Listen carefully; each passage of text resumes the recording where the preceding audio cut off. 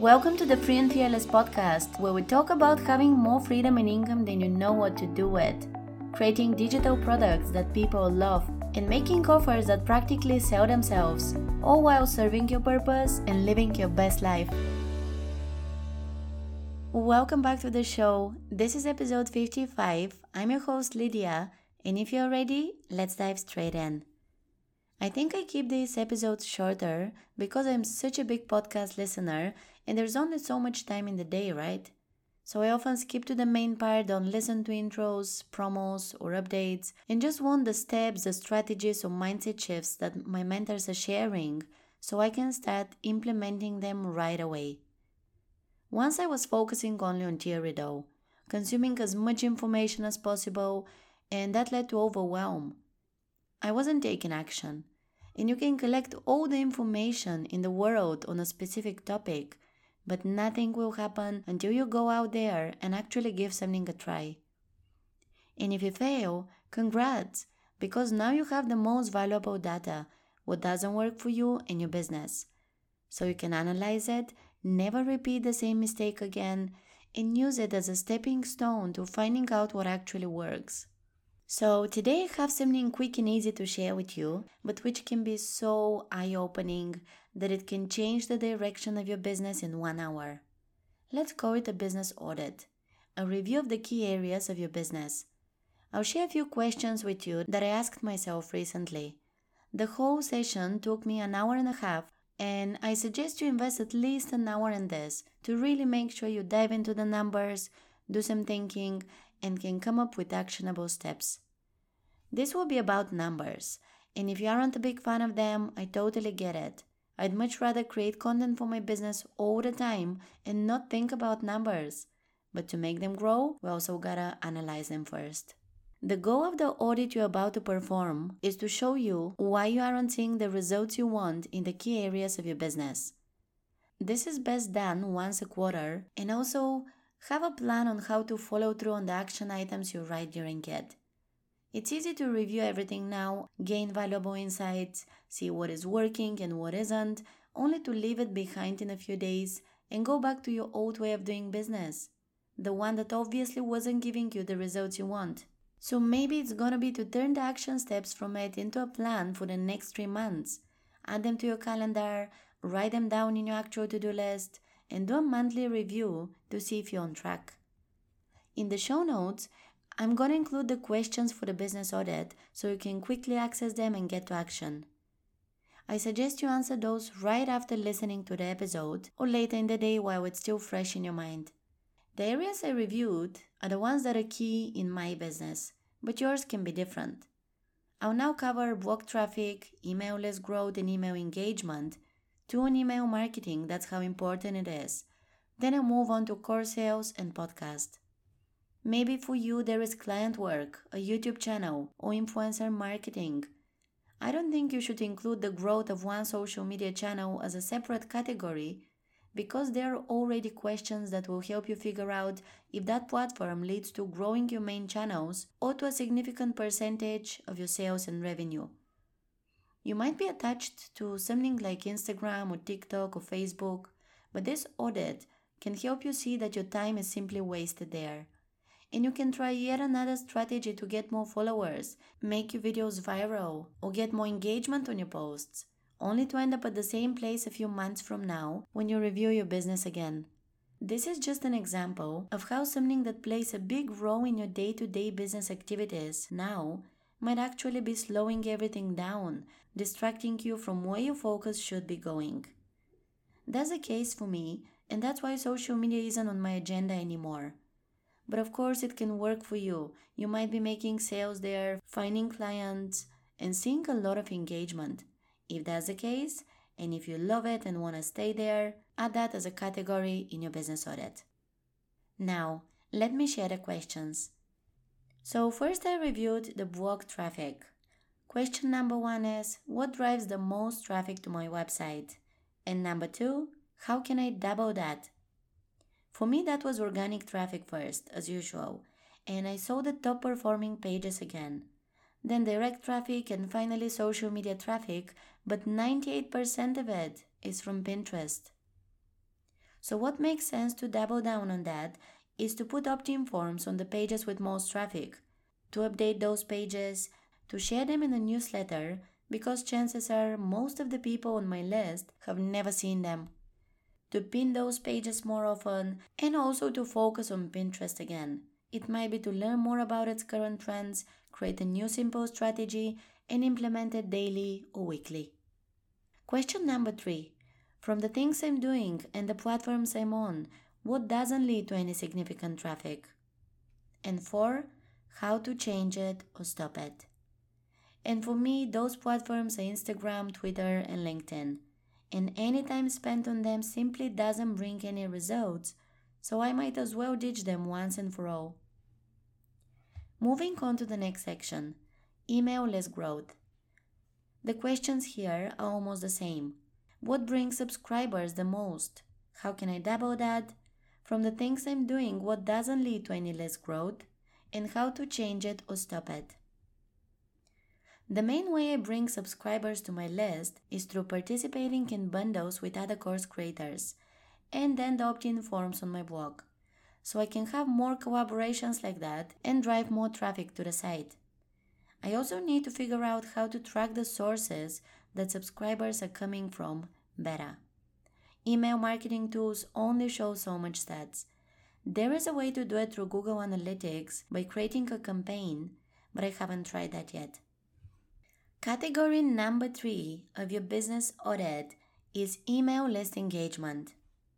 That's different from email list growth, and your email list in general is so important that it deserves 2 separate categories in one review. So the questions here are, what emails get opened and clicked the most? Meaning, what are the top performing newsletters? And you can see that easily inside your email marketing dashboard. Then, how can I write more of them?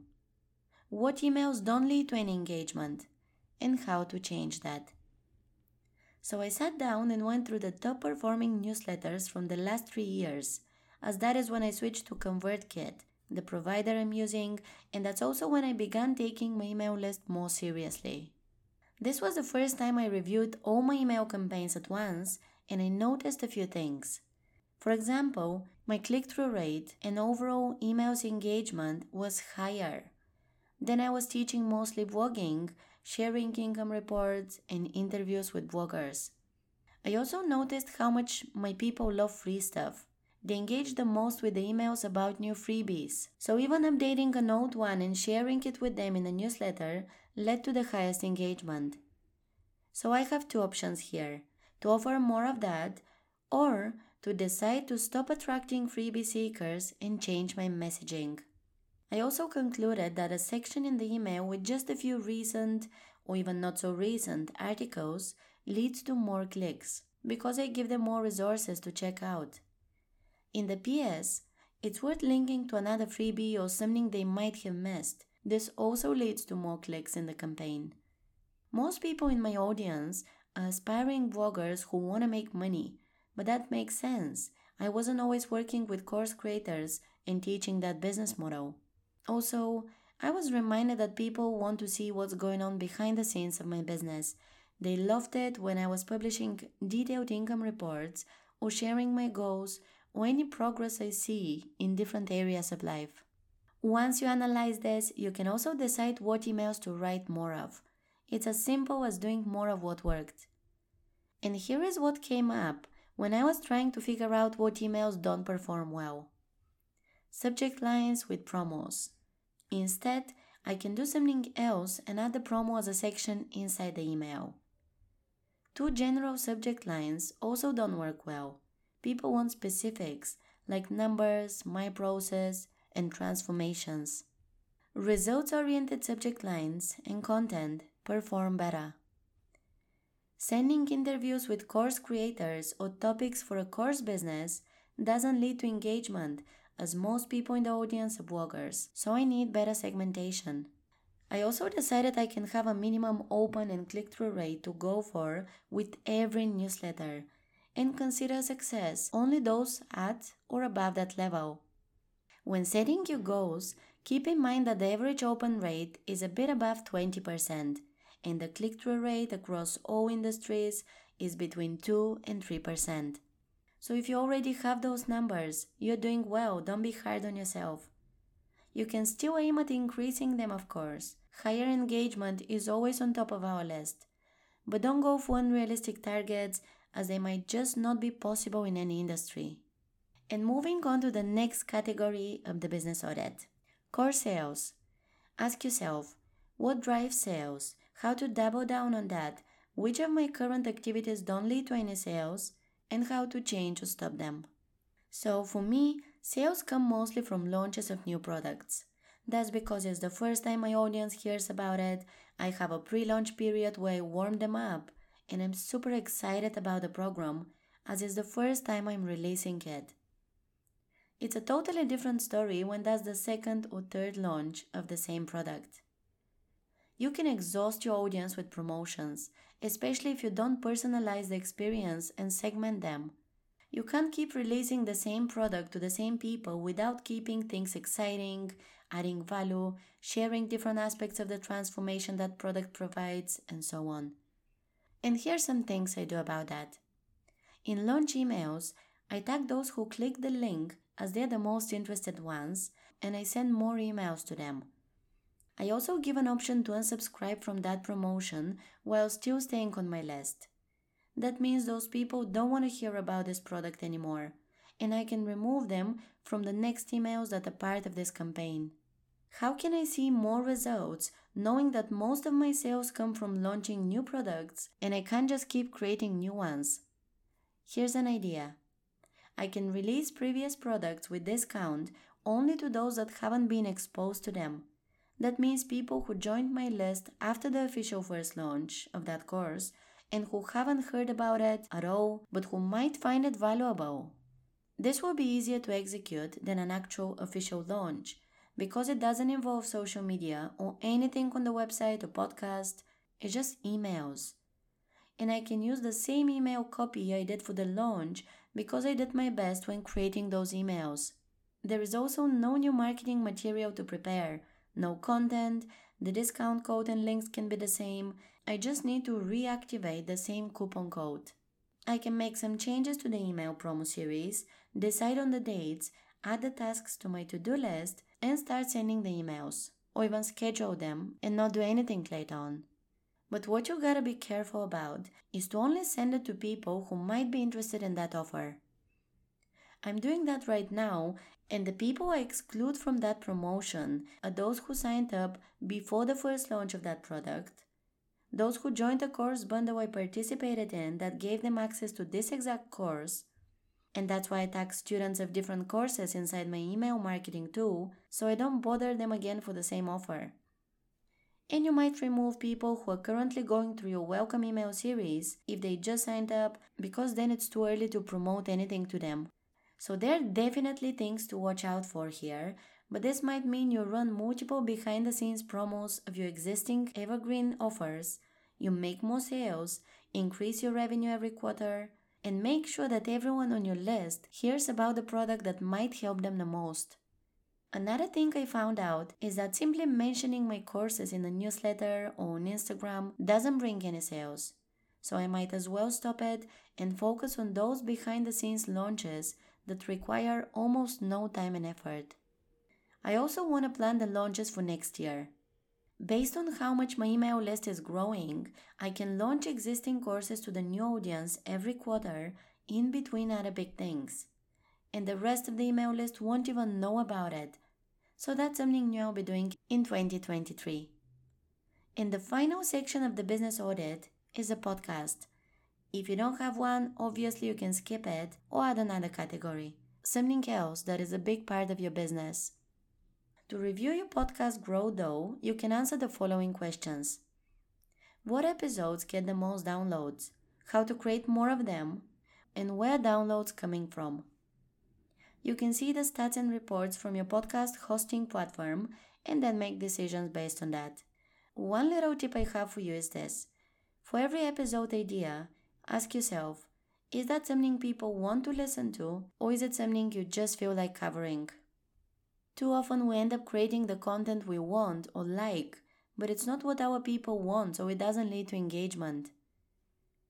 Okay, so the questions from the business audit are in the show notes and you can get started right away. But don't rush it. Dedicate an hour to it and see the priceless insights that you'll gain. And create an action plan based on that. I hope you enjoyed today's little episode, and I'll see you next time.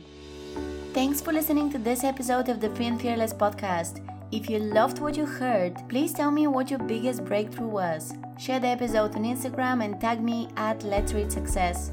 Make sure you subscribe to the show if you haven't already, and if you want to work with me, go to letsreachsuccess.com/courses to see what I offer. Thanks for tuning in again, and I'll see you next time.